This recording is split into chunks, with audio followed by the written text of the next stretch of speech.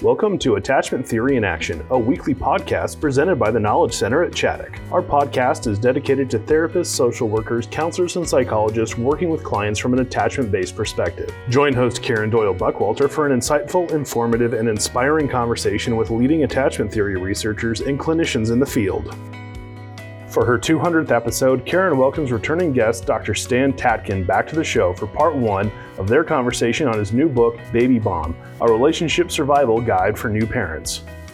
Part 2 will be released on October 26th, and a 2-part conversation with his co-author, Kara Hoppe, will follow on November 2nd and 9th. Hello, everyone, and welcome back to the Attachment Theory in Action podcast.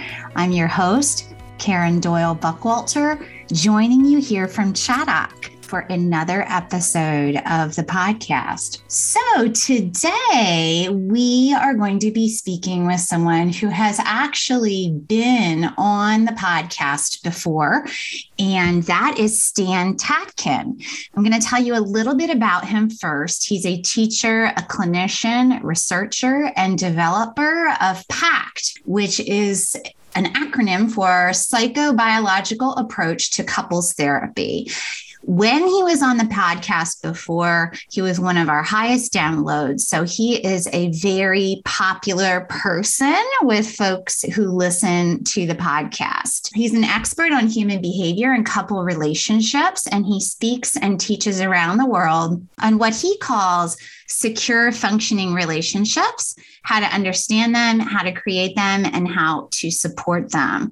Previously, when Stan was on, he was talking about some of his books that relate attachment theory to couples work. Today, he's going to be talking about a new book that he wrote with Kara Hoppe, and the name of it is Baby Bomb, which is quite an interesting name. We'll have to talk with him about the choice of that title. So stay tuned. Dr. Tatkin is going to be joining us in just a minute to talk about his new book, Baby Bomb, which is about the impact of having a child on the couple relationship. So, hey, Dr. Tatkin, welcome back to the Attachment Theory in Action podcast. Hi, Karen. It's good to see you again. I'm so glad that you took the time to join us here today to talk about a book that you co-wrote that released fairly recently here in 2021 called Baby Bomb. Yes, with Kara Hoppe. Yes. So I've been thinking a lot about this topic since I started reading this book, because I think that, you know, as a student of attachment theory, we think of parent-child relationships all the time. And I realized, and even, you know, marital relationships or couple relationships and how attachment relates to that. But I realized we don't think a lot about the impact of the baby on the relationship. That's right. Where I've heard a lot about this is more empty nest. Like, you know, this whole thing of after the kids are raised, couples can have problems because they don't have a way to relate anymore. But in terms of what happens, like from the get-go, I even did a search and there's not much out there. So this is really a needed book. Yes, it is. Very much so. Yeah. We get concerned, you know, working with couples when they're this dyad, that's primary attachment system, and then they entertain the idea of having a third, right? They're going to have another person, and all the dynamics are going to change. They're not necessarily aware of it in the beginning, but they're going to be. The complications of having a third that is going to be managed quite differently in this beginning, right, period, the first year at least, can come as quite a shock to both parents, to the couple. Yes. Yeah. And, you know, I think that when we talk about, and we'll have you review these for our listeners, but some of these basic attachment tendencies that you refer to as anchor, island, and wave. So right. I love those, and I would like you to explain those. And I also adding, you know, under stress, we do more of whatever tendency we have, and what could be more stressful than bringing a baby into the picture. That's correct. Well, you bring a baby into the picture, and then you have a different situation where now you have the labels mother, father. Mother, father is really for the child. It's not for the parents, right? But it changes the dynamics of, let's say, what could have been or what was girlfriend and girlfriend, or boyfriend and boyfriend, or girlfriend and boyfriend. Now that changes. And the secondary parent now has to find a place, right, in this triad. And how they're going to do this with the lack of sleep and the changes in body and the changes in hormones and all these other changes that are going on rapidly. It's a lot. It's a lot of load on the couple system. Yes. So tell us what it means, anchor, island, and wave, how you conceptualize those from attachment theory. Well, both of us, and I don't know if your audience is aware of attachment theory and things like the adult attachment interview. So we know the true designations, the nomenclature for these terms, but we decided to make it a little bit more friendly for the general population, so the anchor, this nautical theme here. The anchor is what we would ordinarily call secure autonomous in the adult, and the wave is ordinarily what we might call the anxious ambivalent, or the angry resistant, or the preoccupied adult, and the island is what we would often think of as the anxious avoidant, or the dismissive, derogating of attachment of values, or the distancing group. And so, this is intended to help people understand themselves and to understand their partners a little bit, so that they know how to give each other a break and not use these terms to bat each other over the head. Right. And unfortunately, like all classification, our tendency to classify experience, that's the human condition, right? We classify experience the best we can. That can be used for understanding, or it could be used, to beat each other up with. Right. Even like in the book, there's an example of the partner saying, my love language is touch, and you're not giving me enough attention. And, so even from this idea, many listeners will be familiar with, the love languages books and things like that. That it can be used to understand or weaponize, Absolutely weaponized. Yeah. So but that's not the intention. The intention is to help people understand that attachment is not the be all and end all, but attachment is a very important function in the human existential area of concern, and that is that we depend on at least one person, usually through life, for safety and security. And that's what attachment is really about: safety and security, or the felt sense of safety and security, the perception of safety and security. And that's all that matters. And so this is what we look at when we look at infants, their felt sense of safety and security, and we can measure it behaviorally in these moments of stressful moments with the caregiver and the baby. But then in the adult, we can measure this also in their similar behavior with their adult partners in adult romantic relationships.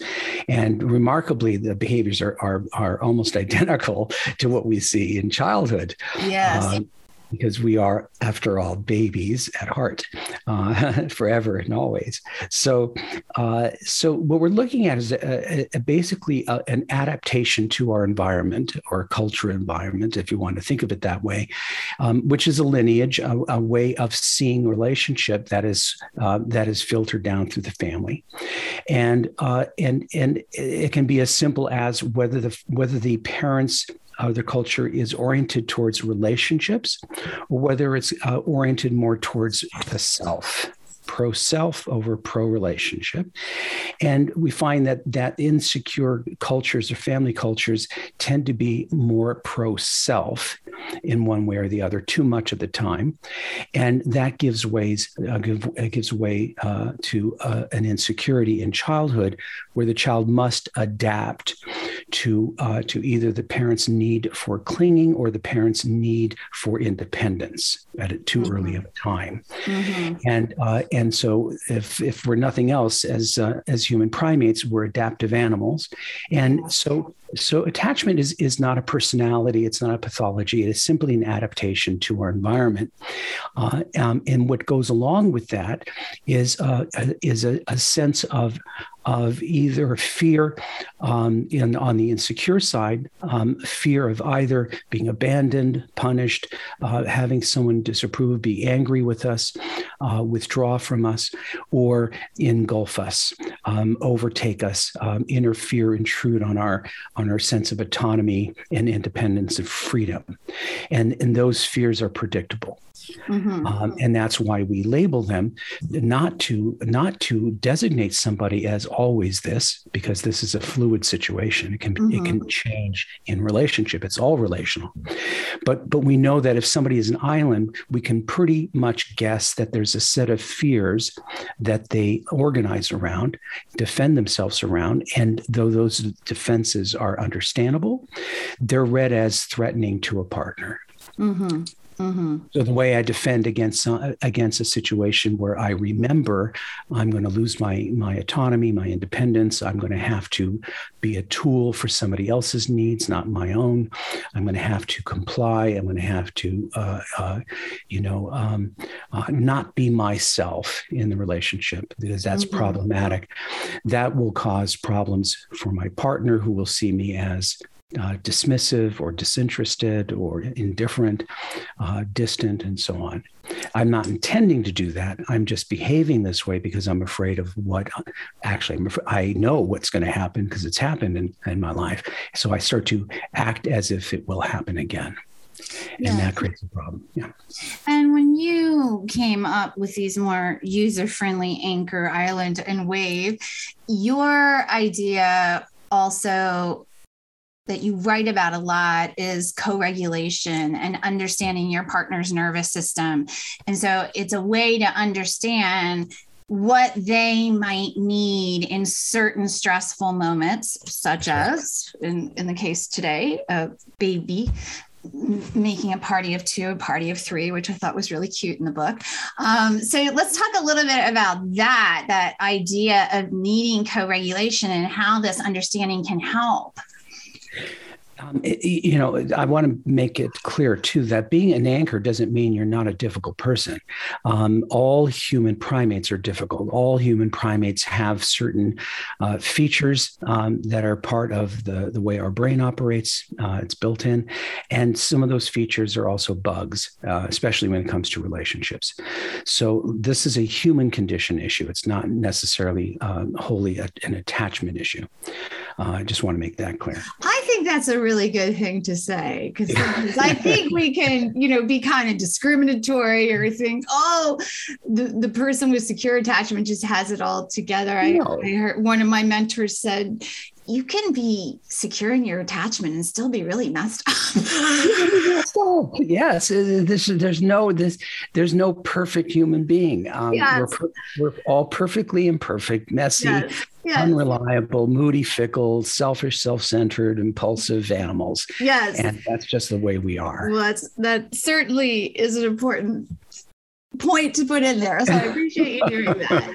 Yes. So back to how it can make us more sensitive to the needs of one another rather than using it as a pejorative label when you're angry or something.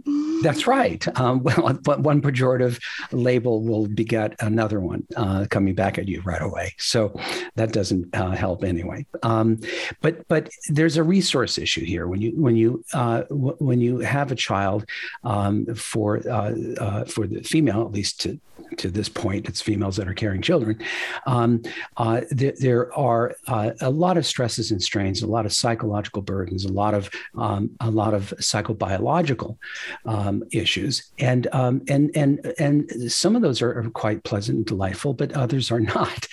And there's always a problem with the secondary parent, be it a female or a male, understanding what it is like to be in that person's body, in that person's skin. And I think people can try to be sympathetic. I don't know that they can be empathetic if they've not carried a child or experiencing that. And then also postnatally,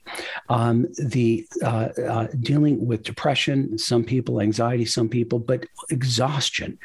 And both parents are going to be exhausted. It really takes more than one person to raise a child. We're not really set for one person raising a child. It's possible, it's doable, but there are reasons why whole villages would take over, or extended families would be there to help, or clatches of other women would get together, and they would have their toddlers together at the same time so they could interact and regulate each other. So the regulation of the nervous system here has to do with the resourcing of the primary caregiver. Is the primary caregiver resourced enough to be fully present and attentive for the baby? And so, we could think of the secondary parents' role here is either sharing duties, right? Breastfeeding, yes. No, but a lot of other duties, or at least regulating the regulator, regulating the person who's regulating the baby. And that seems to work if we think biologically in terms of everyone getting resourced, and of course the secondary parent has to get resourced as well. But this is where the couple we're trying to do in the book, we're trying to get them set for this so that they know how to stay a couple, yes, while they are bringing in baby, mm-hmm. And that the couple as so often happens doesn't dissolve away, and that they understand that the hierarchy remains the couple. The couple creates the family. The family doesn't create the couple, and the couple has to be good at co-managing distress, co-creating excitement and pleasure, and also resourcing each other day to day, so that they can now incorporate this other human being, right? Who's really just passing through. True. It doesn't feel like that at the moment. It feels like that's all there ever is and ever will be, but they are really just passing through. They're just passing through. You were a person before you were a parent. That's right. And unless you're planning on using your children as chattel and they're going to work for you the rest of their lives, and that's what they do for you, I think that's called slavery. But yes. Child labor laws don't allow that anymore. Right. The children are supposed to be coming to your party, right? Hey, we're doing really good. We're a great couple. We take good care of each other. We're good at parenting each other. It's time to invite somebody to this. That should be the spirit. Often it isn't. Right. People make all sorts of deals that they ought not to make, in bargaining for having baby, and then without realizing or thinking about the downstream effects. And we're trying to help people think of the downstream effects. Yes. One of the terms that you use in talking about relationships is a secure, functioning relationship. And I want to ask you some questions about that related to this book. But first, share what your thought. What does that mean? What's a secure, functioning relationship? Secure functioning relationship is behavior. We're talking now not about secure attachment. We're talking about a behavioral contract, a social contract that is typical of good unions in a free society that unionize under conditions of shared principles, shared values, shared vision, shared purpose. And, free and equal people are going to enter into these unions based on what we're going to get out of it and what guarantees do we have for our safety and security, right? Otherwise, why do we do it? Mm-hmm. This is very different than the way we ordinarily think about romantic unions. Well, I was just going to say, this is not sounding very romantic, Dr. Tackett. It's not purely functional.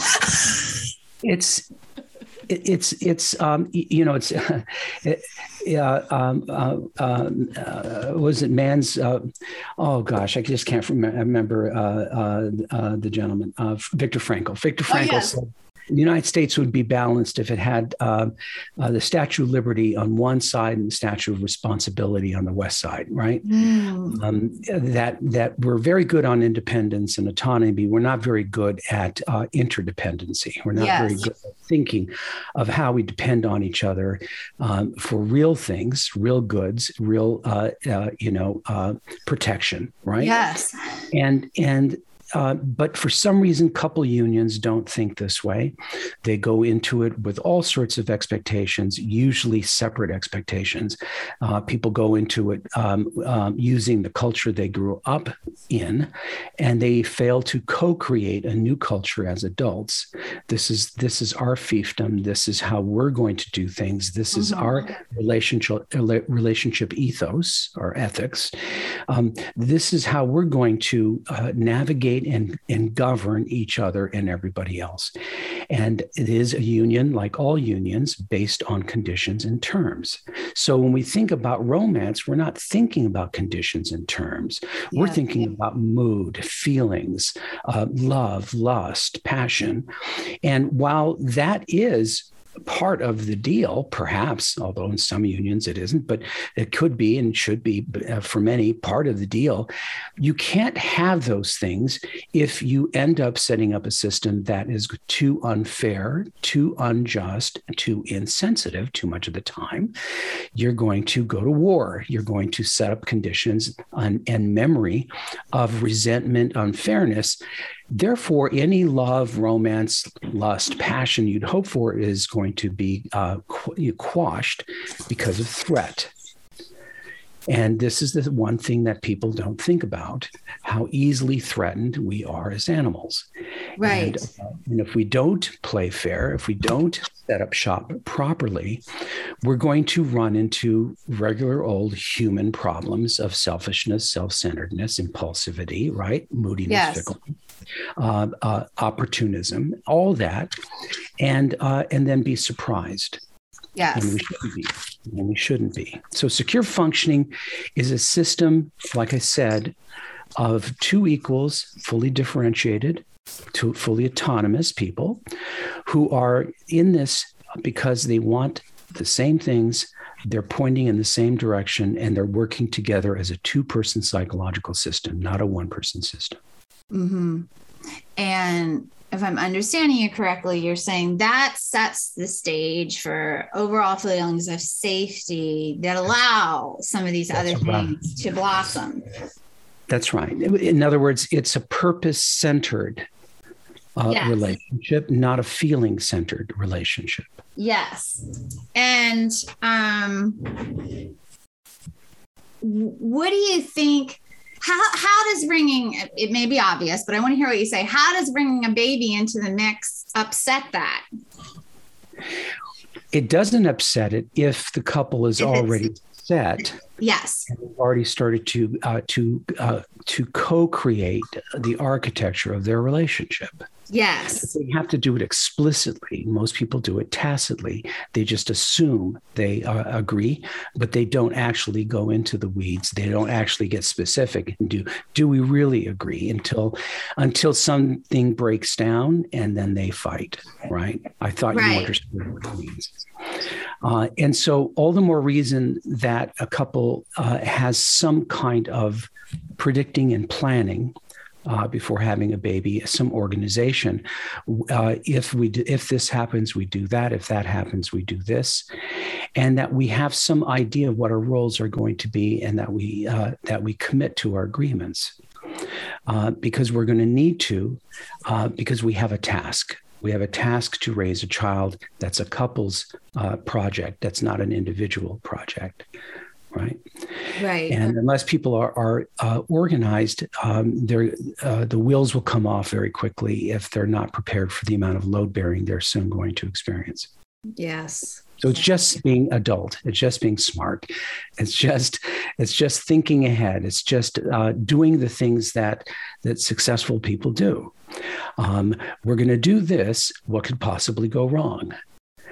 And let's plan for that. Yes. Yes. Right. Yes.